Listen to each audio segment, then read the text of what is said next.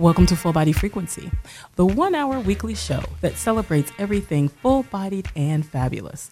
I'm Laura Rice, cultural curator and your guide through the Full Body Frequency experience.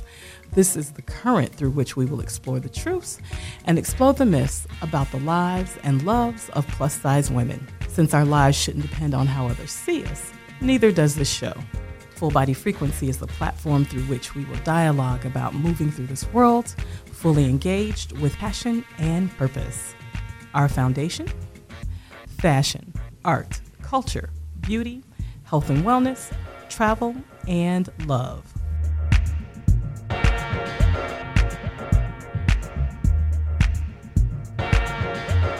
Today, Full Body Frequency welcomes filmmakers, curators, and programmers to the show. Brooklyn-based Clarissa Clay and Chicago-based Floyd Webb.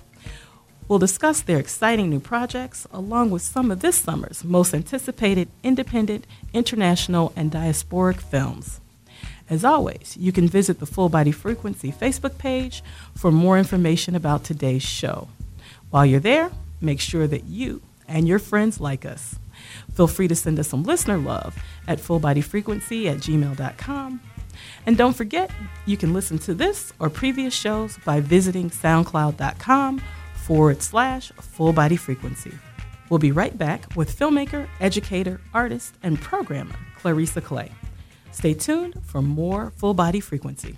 WELOVE 108 FM.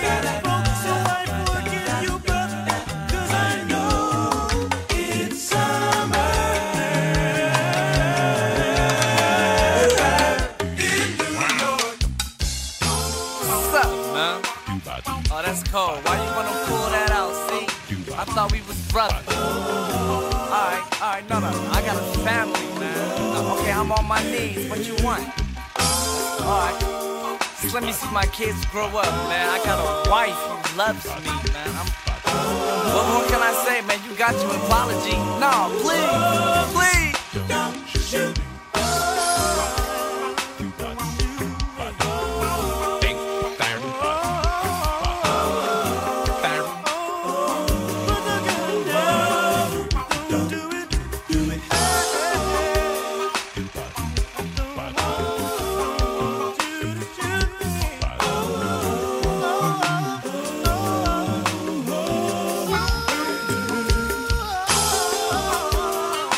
Full Body Frequency is back, and we're talking microcinemas, film festivals, and the importance of plus-size women in the film industry.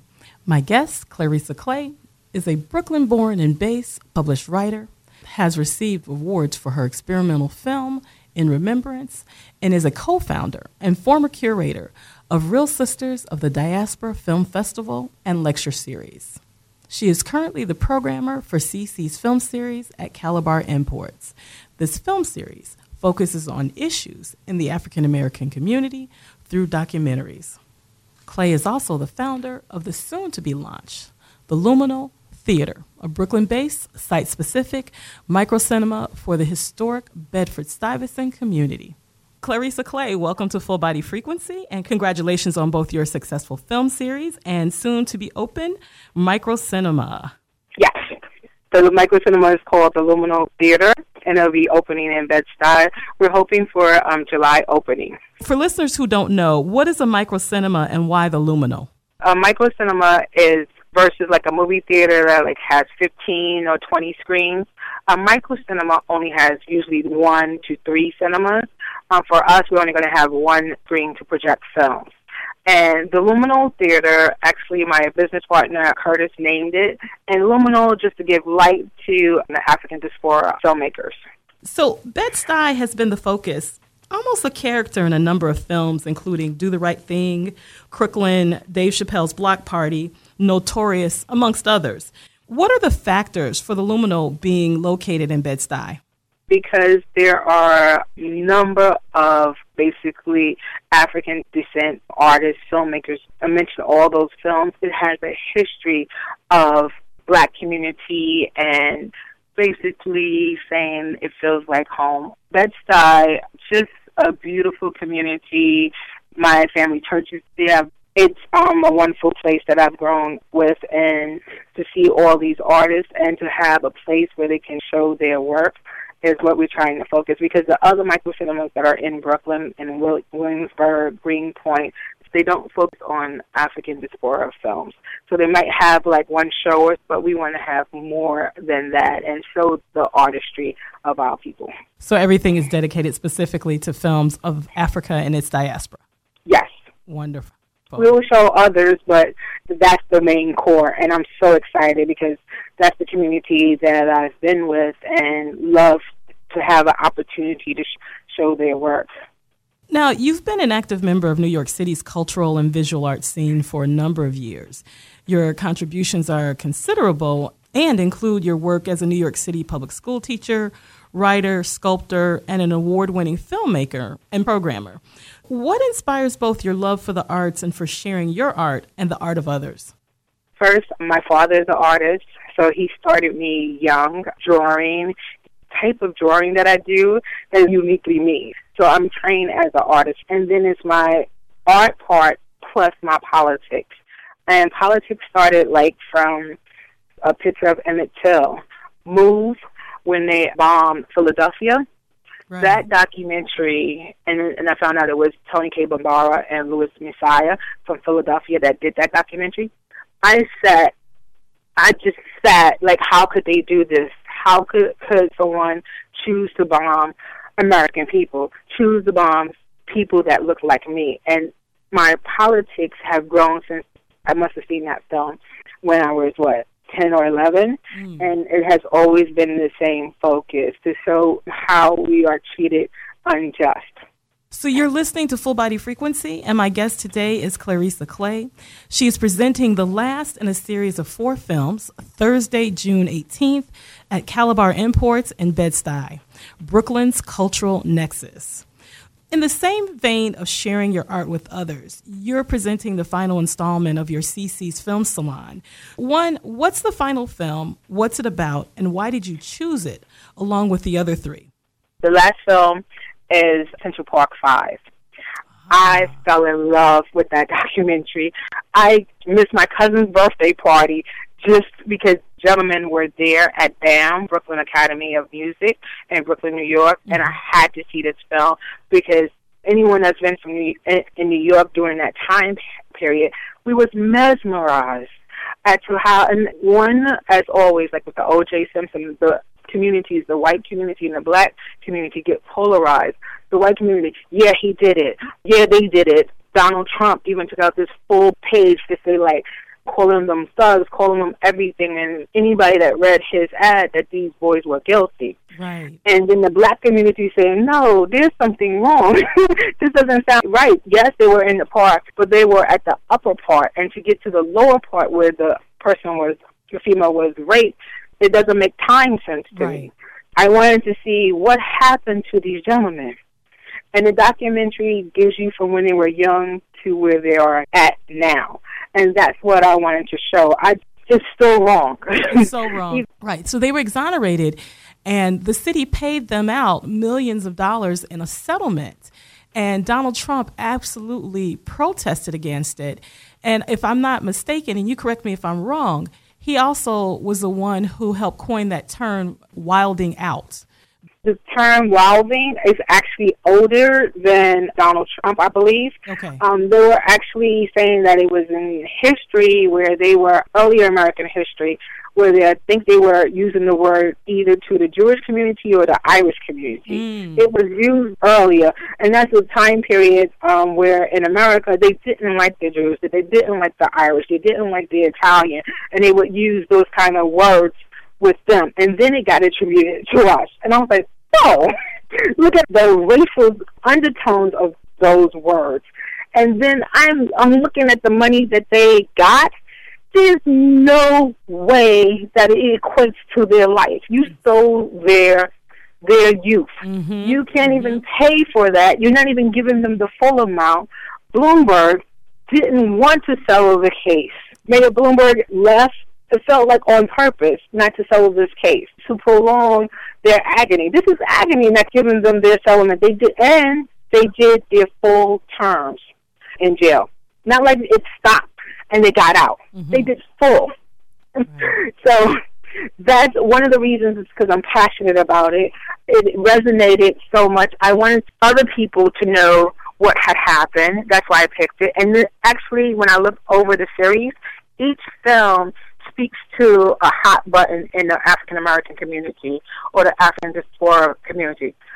Changing Faces of Harlem, directed by Sean Beatty, that's about gentrification.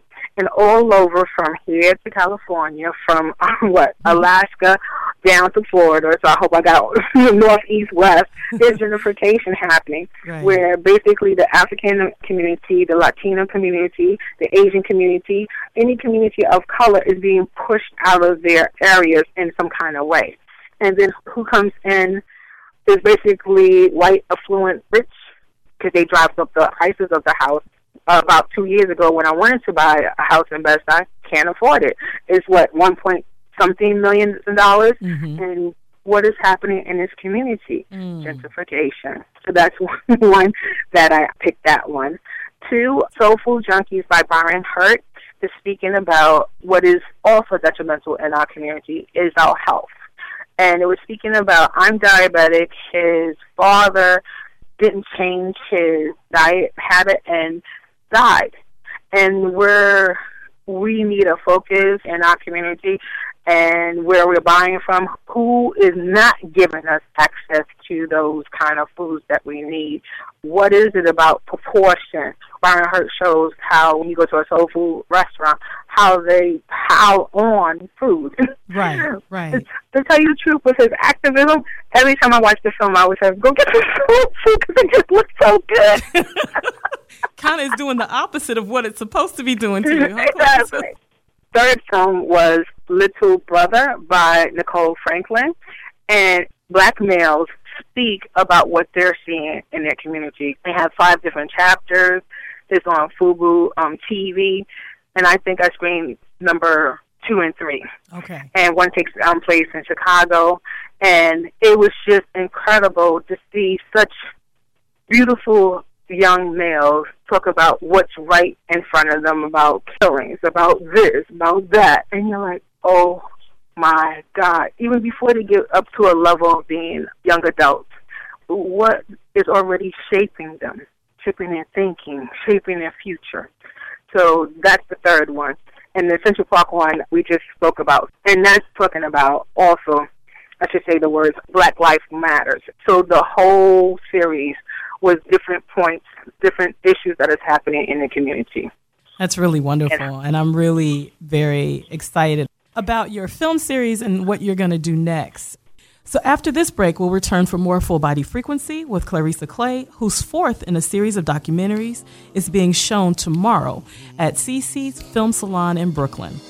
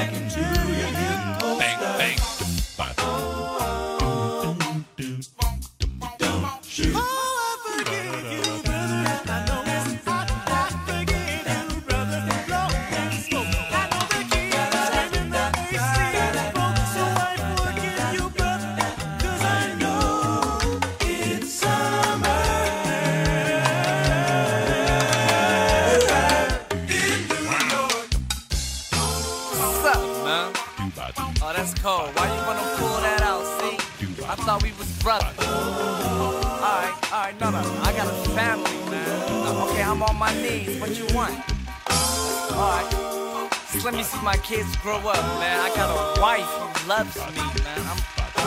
What can I say, man? You got your apology. No, please. Don't shoot.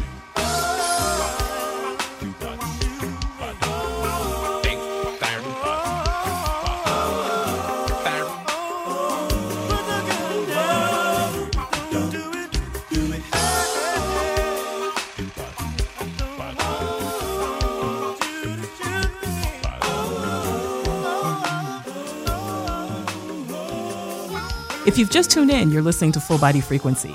My guest this segment is educator and award-winning filmmaker Clarissa Clay. She recently announced the official founding of the Luminal Theater, a microcinema for Bed-Stuy. Clarissa, you're a world traveler. What international film festivals have you attended, and are there any that you'd like to attend? Sadly enough, I haven't gotten a chance to travel for film outside of the United States. I've gone to Sundance. I would like to go to Burkina Faso for their film festival that focuses on African films. I always wanted to go to Cannes, so that's like a wish. Toronto Film Festival, there's one in Italy that I would like to go to. I would love to go to the Pan-African Film Festival in California, like when it's happening. So there's a lot of lists for travel for film. Hopefully coming up soon. But hopefully coming up soon. Okay. I did mention that you are a world traveler. I wonder how much your curatorial and programming lens has been influenced by your travels, and how much will your travels influence the Luminals presentations? Both. I have world view. If we say the word African diaspora, that each country that we say is that connects to the word African diaspora is represented by a film in some kind of way and exhibit. So yes, it will always influence my programming. Traveling to other countries like Cuba, to Mexico, to Southeast Asia, those countries influence because you like to see a film about Fidel's film and to sit in the audience when it's screening and go, oh, I was at that beach. Oh, I remember that. Was a great experience, and to be able to tell stories from other lands is always desire and wish of mine. Especially I think when I was at Sundance, there was a film, I can't remember its name, but the politics was there. These Mexican women were being killed, and that they suspected was an American crossing over the border and treating the life as though it was expendable, and then going back on American soil. Wow. Many Mexican women were being killed, and they were like, oh, well, maybe it's the Mexican police. And it was just so fascinating of a story, so I got a chance to screen that film, too. So all of that ties together. As I mentioned earlier, you are a co-founder and were a curator for Real Sisters of the Diaspora Film Festival and Lecture Series. Given your work with Real Sisters and living in a plus-size body, how important is it for women, specifically plus-size women, to be on the big screen and working behind the scenes as writers, directors, producers, curators, programmers, and critics? Multifaceted is correct response. One, as a person that is full body, to have me stand and be called a programmer or a curator is something that's not a tribute to a person of color. Her browser let me know how important that is, because in other institutions, I wouldn't have gotten that opportunity or that label. That's one. And two, to have that image in front of a large-sized woman, commanding her space, showing her intelligence, showing her artistry is very important for others to see, whether they're young to old. Also, when I did my film In Remembrance, I was like the character that represented me. Her name is, the actress is named Kiki, and Kiki was like 13 or 14, but she's a large-sized child. And I said, oh, yes, this is exactly who you are. It influenced my lens because I want other people to see how beautiful we are. I said, here it is. It's like she's not singled out. She's a character. Her image is in the film. Her image is seen. People are responding. It was a film about the 4 girls that were bombed in Birmingham, Alabama. It was shot around the same time Spike Lee went and shot the documentary. Except for it's called an experimental film. My friend Letta Mew's poem. I think the poem is something titled, Which Shoe Belongs to Who? Okay. And I made the girls come alive. That was really beautiful.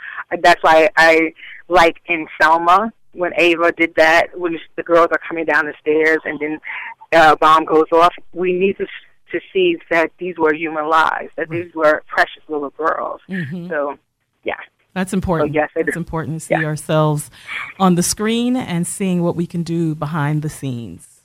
Yes. Speaking of women filmmakers, give me one word to describe each of the following. Kathleen Collins. Amazing. Losing Ground is amazing. I want everybody to see that film. OMG. I love the filmmakers of that time period because they wrote politically and forthright and without stereotype. Beautiful. Well, we're going to have someone who has worked on the film on Full Body Frequency soon, so I'm excited about that. Nice. Next one, Ann Bennett. Ann Bennett, incredible woman. Whenever I get a chance, sometimes I just stare at her because I really want to find a way to say how enormous of a person she is. She gives so much. Ava DuVernay. Another incredible sister. I'll give you one word. Incredible. Okay. Julie Dash. Julie Dash, oh my God, that's heart right there. Okay. Deb Willis. Deb Willis, another amazing woman, powerful images, powerful. Wonderful. Pearl Bowser. Oh, incredible.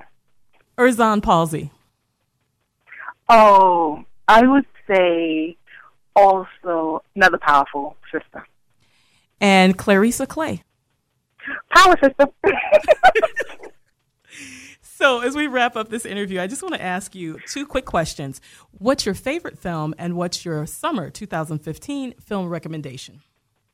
My favorite film has been The Test of Time, Daughters of the Dust, for its writing, for the multiple images, woman of color in it, the cinematography, and the absolute feeling that I got as I always tell this story. Stopped and turned my hand backwards and started kissing the back of my hand because I was like, this looks so beautiful on that screen. I was so validated on that screen. It's powerful. It's powerful. It's one of my favorite films as well. So what's your summer 2015 film recommendation? So it's called 3.5 Minutes, 10 Bullets.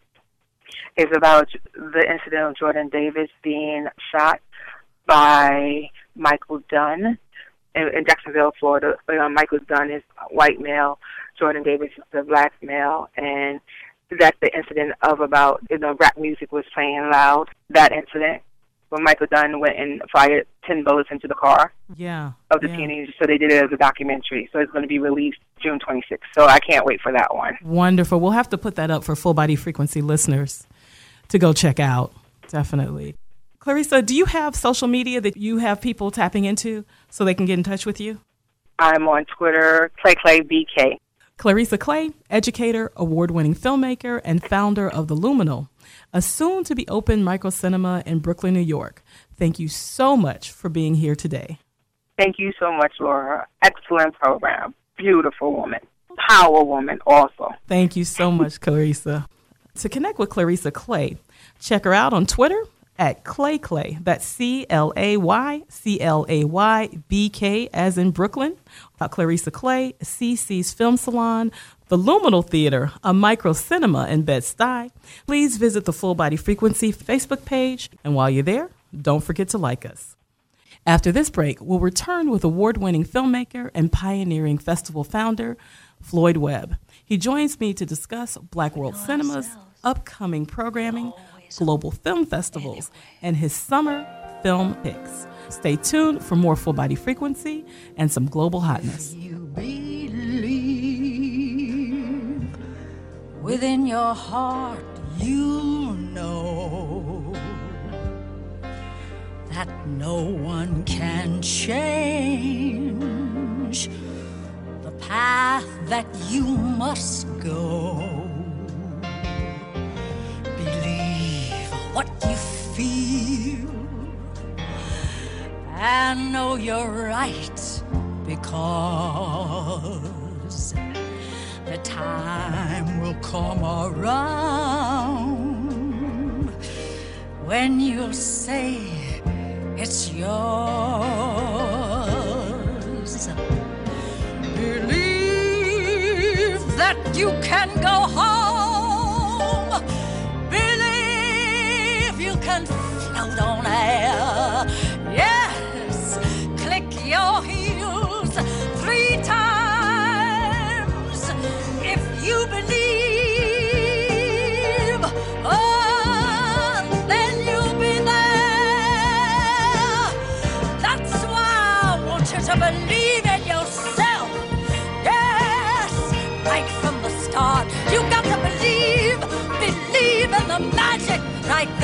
say in your heart.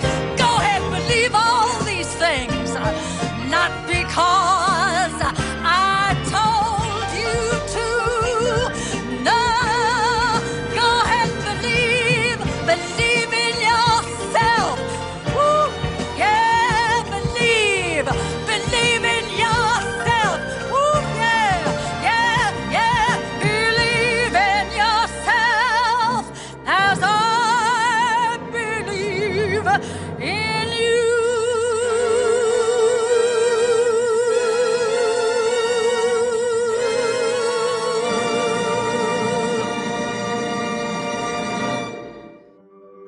If you've just tuned in, you're listening to Full Body Frequency. And today we're talking film and summer film festivals. My next guest is a proud Mississippi Delta son. Floyd Webb was born in the city of Clarksdale and raised on Chicago's south and west sides. His extensive background includes global work in cinema, photojournalism, publishing, and advertising. His film credits include associate producer of the award-winning Julie Dash film, Daughters of the Dust. He's also been a local producer of the American Masters film, The World of Nat King Cole. He's been a producer and director of music videos, short documentaries, and 3D animation projects.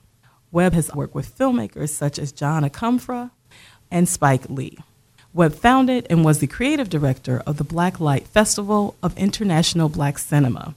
From 1982 through 1995, the festival was one of the most critically acclaimed festivals of its kind. In addition to his film production work, he curates and programs Chicago's monthly Black World Cinema series. Floyd Webb, welcome to Full Body Frequency. Hi, how are you today? Good, great, thank you. Chicago is really lucky to have you. You produce the monthly Black World Cinema series, a showcase of seldom seen classic features and new films from around the world that bring us stories with compelling content and a human dimension seldom presented in mainstream cinema. Tell us about the film you presented in June and what's coming up for July. Past week's film, we do this every first Thursday. We've been doing it for 10 years. And last week we showed a film called African Metropolis, which was 6 films from Africa. These films were made by young filmmakers, by young African, Egyptian, Nigerian, Ivorian from Ivory Coast, and Senegalese filmmakers. They gave us a real contemporary look. You see a film about Egypt, and it's got nothing to do with demonstrations. It's got nothing to do with terror. It's got everything to do with a guy trying to play bass and get a record contract and ripping off his friends. It's like those kinds of stories. Then you've got the Senegalese story that's about polygamy, about contemporary polygamy, about the younger wife and the older wife, and the relationship that they form outside of their relationship with the husband. So there's all of these kinds of crazy films. Then you've got one about The Imagination. This young filmmaker in Kenya made a film that included UFOs, and it's just a flight of imagination, him fantasizing about a woman that he's watching through a rear window, sort of take off on the Jimmy Stewart film. Oh, okay. So we get all of these kinds of interesting subjects. Next month, we're going to be showing the Academy Award nominee for Africa, a film called Timbuktu. July 2nd, right at 7 p.m. Right, right before my birthday, yeah. Wonderful. You're soliciting gifts? Yeah. Everybody, I want a gift. I love apples. Okay. So make that an Apple MacBook Pro. Out of an apple orchard, Floyd. Tell us a little bit about Timbuk and then the film that follows on July 12th, Pyramid Code with Afrofuturism849.com. Let me first say this about Afrofuturism. Afrofuturism849 is another organization that I work with. Okay. And it's really an organization that deals with the ideas related to Afrofuturism, which is Black science fiction, the African cosmology, and we look at how the imagination is used to bring things into reality. Afrofuturism is sort of a movement that's kind of popped up in the last 10 years among the millennial children.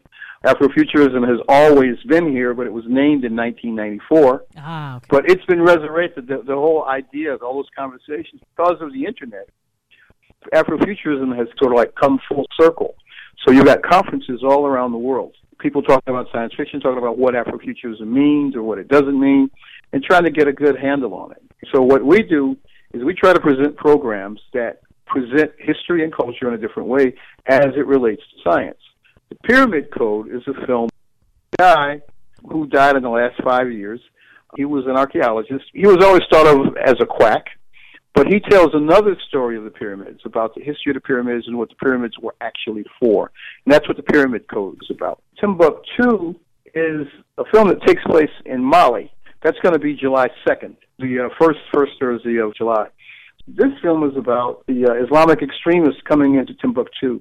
After the fall of Libya and the murder of Gaddafi, all of these Islamic extremists who had gravitated there, they were paid to go there basically to sow all of this disorder in Libya. They had to leave Libya. Once they deposed Gaddafi, they had to leave Libya because they're trying to bring some order back. So what they did is they decided to spread the jihad down into West Africa, and the first place they get to where they wreak havoc is Mali, right? And the whole deal is they go into Timbuktu, and they're initiating Sharia law. And they're doing things like outlawing music, outlawing sports, and it's about what happens. And particularly this one guy with a family who's just trying to do the right thing and makes a mistake and does something he shouldn't have done. I'm not going to tell you all the secrets. Okay, well, we'll wait, because we're definitely going to have to go see it July 2nd. And you should go to the website, blackworldcinema.net, blackworldcinema.net. Music plays a huge role in your presentations. As a matter of fact, you screen the latest African and African diasporic music videos before Black World Cinema screening. In 1992, during your Blacklight Film Festival screening of Oscar Michaud's historic 1919 film Within Our Gates, which until that screening, I understand, had never been shown in its entirety. Still wasn't in its entirety because he cut it. This was still an edited version, right? Okay. Because when you do the research and go back, you find some parts of the film from the reports and the reviews of the films in 1920. You hear people write about scenes that are no longer in the film.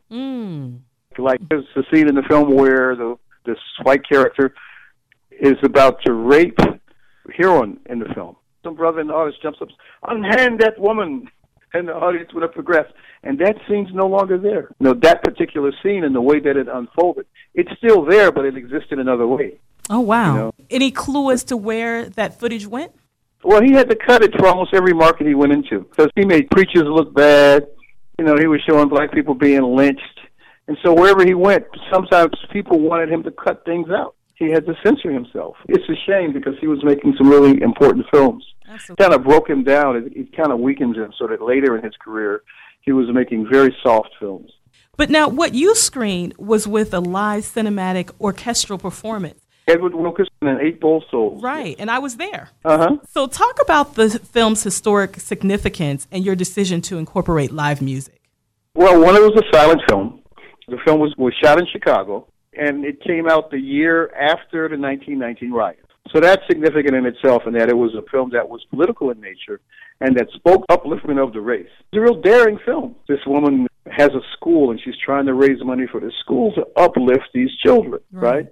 But there's no place she can get the money in where she lives, so she has to go to Chicago and meet this rich woman in order to try to find rich donors to donate to the school. Pretty much the same thing Booker T. Washington was doing back there. My great-grandfather was one of Booker T. Washington's fundraisers, and they would go from city to city talking about the school and making little presentations and taking up donations for the school. And that's what she's doing in this film.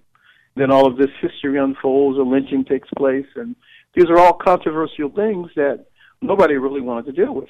Right. That's why I decided to do it. Now, at the same time, when Oscar Michaud premiered the film in Chicago at the Armory up on 39th Street, 39th and Giles, I think that Armory is now a school, a military school.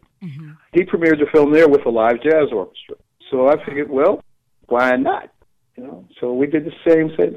It was an incredible experience, I have to say that. And anyone who hasn't seen Within Our Gates, you got to see it. It's a beautiful film. It's funny, we showed it a few years ago, and what got me was how the audience was enraptured by it. By a silent film, and they had very strong reactions to the film. I was really surprised because I was wondering if I was going to be able to keep the attention of the people watching because it was silent, because it didn't have any dialogue, but they got totally into the imagery. So, as I mentioned in the segment introduction, you founded and were the creative director of the Blacklight Festival of International Black Cinema, which was one of the most critically acclaimed festivals of its kind. You also served as a programming consultant for the Raindance Festival of Independent Cinema in London, the Zanzibar International Film Festival, and the Black Filmmaker Magazine Film Festival in London. What are festival programming and content trends that have emerged over the past few years? I don't know what to say about trends, because as far as I'm concerned, it's like the films that I choose, the films that I find interesting and that my audiences will enjoy. So I don't really follow trends. You won't find a lot of trendy films in my series because they're going to be shown other places. Different films work in different markets. I show independent shorts, but I always make sure that I get something really, really compelling and that suits the audience that I like to attract, And I try to make sure that it's multi-generational, so that it's welcoming to everyone, So you won't find me showing like a lot of soul-y hip-hop things, unless it's really like on a positive side. But I don't show gangster stuff. I don't. It would have to be really, really compelling. It would have to be something really different. What else can I say? The thing is, find the best films I can and present them in a manner in which we have compelling, open conversation where everybody gets to say something, so I don't talk over them. Right. Well, it's too late for folks to attend this year's Sydney International Film Festival or the American Black Film Festival. A number of our listeners travel both domestically and internationally. So which festivals, major and emerging, do you recommend? The Toronto Film Festival comes up in August. Okay. Oh, my God, there's so many. I'm trying to think. Toronto is the one that I would normally go to. And then usually, like Berlin Film Festival, February, Sundance in January, the top 12 black film festivals. And I'll read them out to you. The American Black Film Festival, which takes place in New York. Pan-African Film Festival takes place in February in Los Angeles. Hollywood Black Film Festival, you'll have to check hbff.org for the dates. Urban World takes place in New York. San Diego Black Film Festival, Black International Cinema Berlin, Pan-African Festival in Cannes, at the Cannes Film Festival. Every time you go to a film festival, there's always like little side festivals that you can go to too. The New York African Diaspora Film Festival is coming up this Friday at Facets Multimedia. Okay. And one film that everybody's going to really want to see is Nzinga, Queen of Angola. Right. With 35 millimeter, beautifully shot feature film about the queen who fought against the Portuguese to stop slavery. Well, look up the top 12 black film festivals online at thefilmreporter.com, and you can get all the information. That's great information. So again, you're listening to Full Body Frequency, and my guest is filmmaker and producer Floyd Webb. During this quick break, be sure to check out our Facebook page, like us, and tell a friend. We'll be right back to talk more summer film releases and Floyd's upcoming film projects, Space Race, and The Search for Count Dante. Good evening. Do not attempt to adjust your radio. There is nothing wrong. We have taken control as to bring you this special show. We will return it to you as soon as you are grooving. Welcome to station WEFUNK, better known as We Funk, or deeper still, the Mothership Connection, home of the extraterrestrial brothers, dealers of funky music, P-Funk, Uncut Funk, the bomb. Coming to you directly from the Mothership, top of the chocolate Milky Way, 500,000 kilowatts of P-Funk power. So kick back, dig, while we do it to you in your eardrums.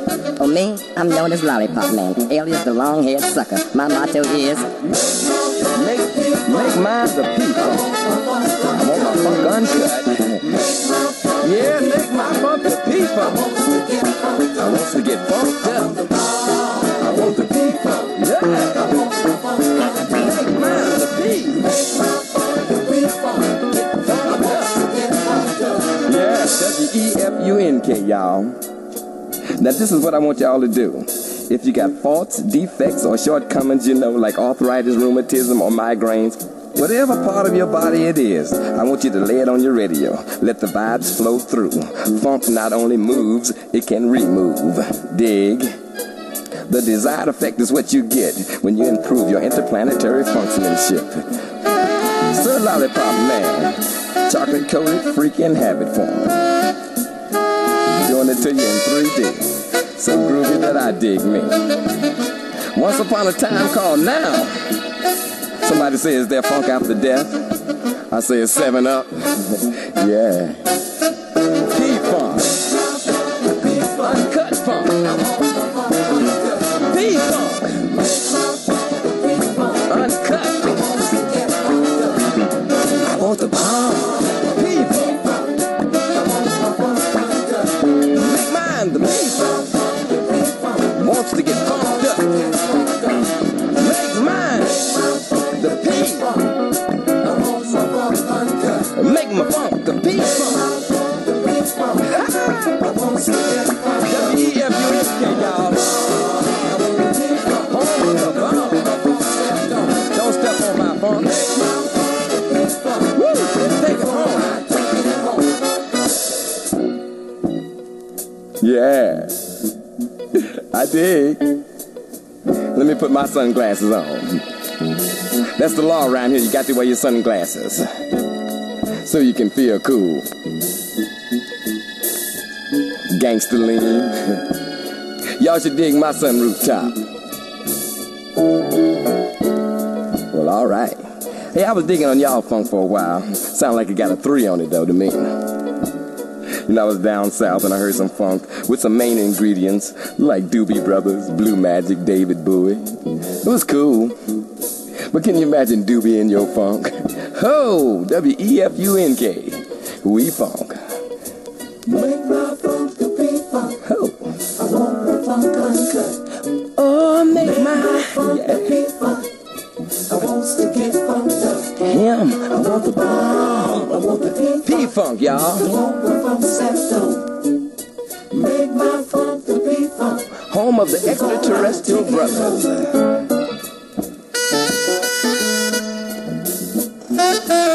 Getting deep.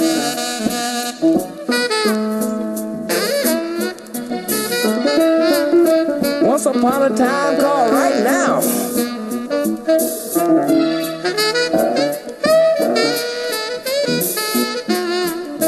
Ain't it funky now?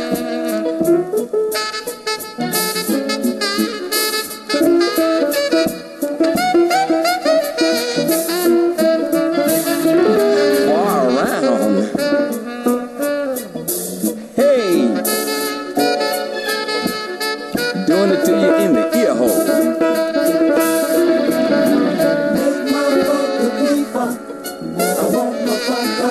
Make mine the P. It wants to get funked up. I want the bomb. P-Funk. Don't want my funk stepped on. Oh, make mine. Make my funk the P-Funk. Before I take it home. Yeah.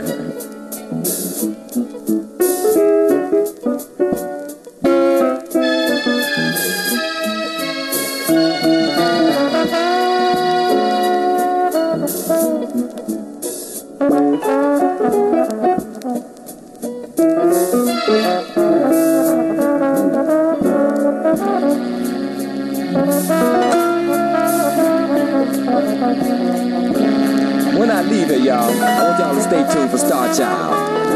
Make my funk the P-Funk. I want my funk uncut. Make my funk the P-Funk. I want to get funked up. I want the bomb. P-Funk. You want my funk stepped up.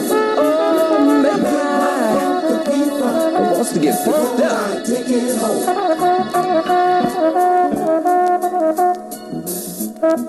Don't stop, get down. Talk.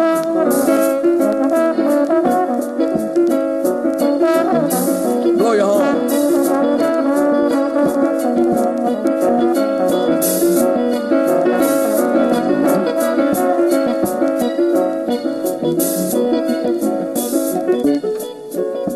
So you're listening to Full Body Frequency, and my guest today is Floyd Webb. He is the creative director and founder of E22 Digital, a multimedia company working as a producer, director of TV commercials, music videos, and producing for foreign film crews in Chicago. Tell us a bit about your next two film projects, Space Race and The Search for Count Dante. I'm actually finishing The Search for Count Dante.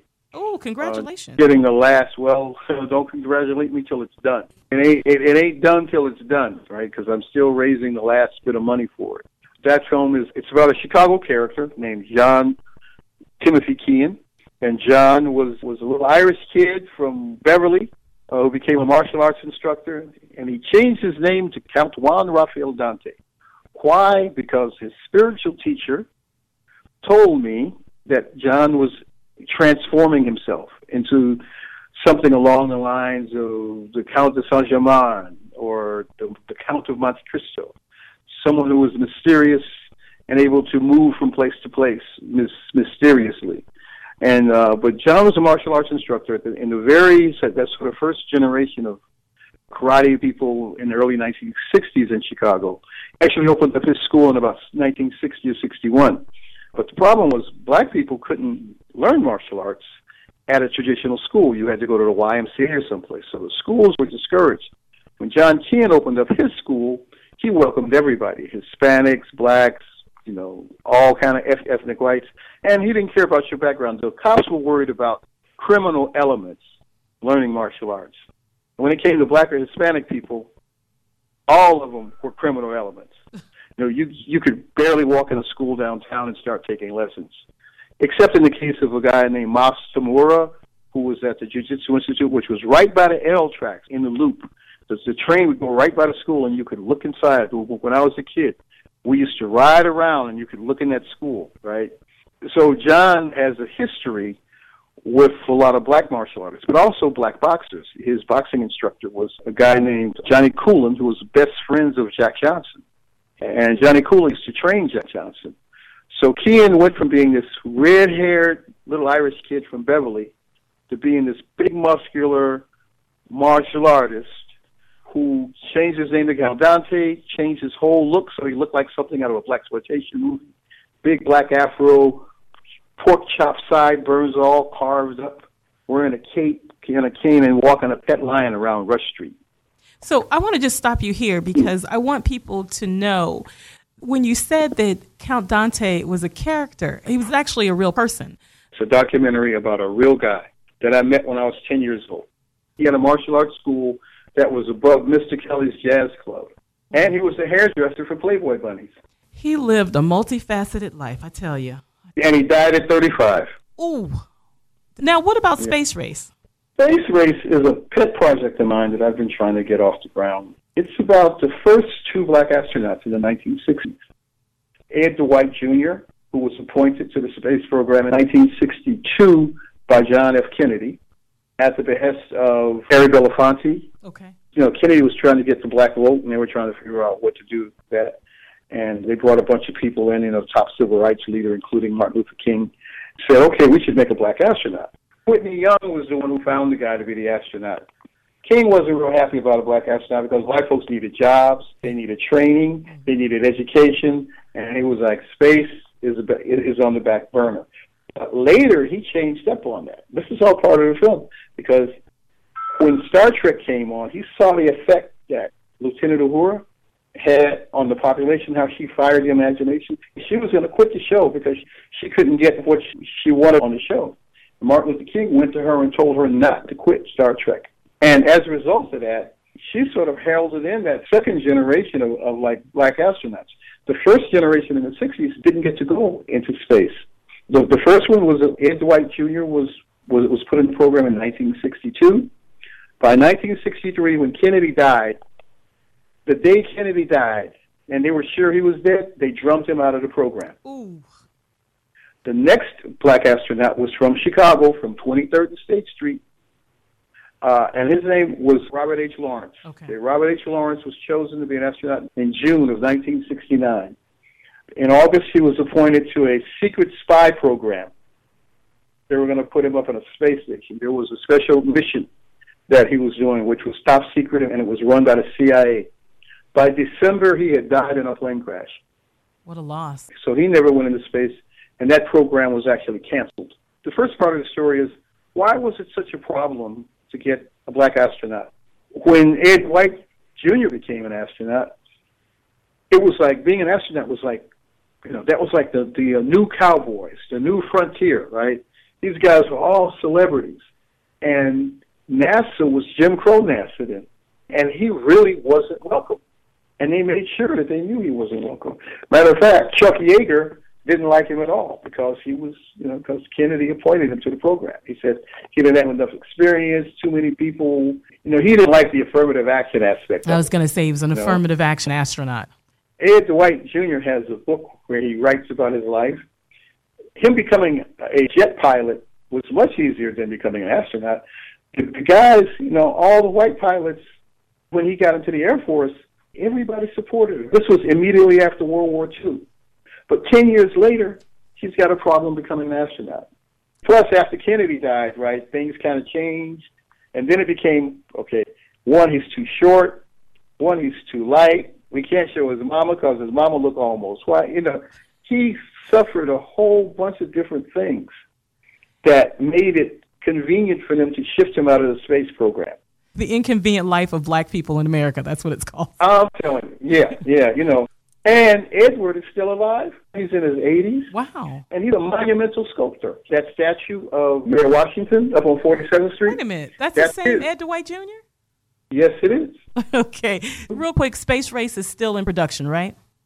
Space Race is still being developed. And if you want to get information about it or donate to the cause, you can go to space-race.net. Floyd Webb, filmmaker, curator, and new media content director and producer, thank you so much for joining me today. For more information about Floyd Webb, Black World Cinema, or his upcoming film projects, please visit floydwebb.com and blackworldcinema.net and space-race.net. For more information about this show and previous ones, please visit Full Body Frequency's Facebook page. While you're there, don't forget to like us and then share your summer film picks. This week's Plus One comes from pioneering African-American filmmaker, screenwriter, and journalist Oscar Micheaux. We want to see our lives dramatized on the screen as we are living it, the same as other people, the world over. Until next time, tune into your own Full Body Frequency, where large is luscious living.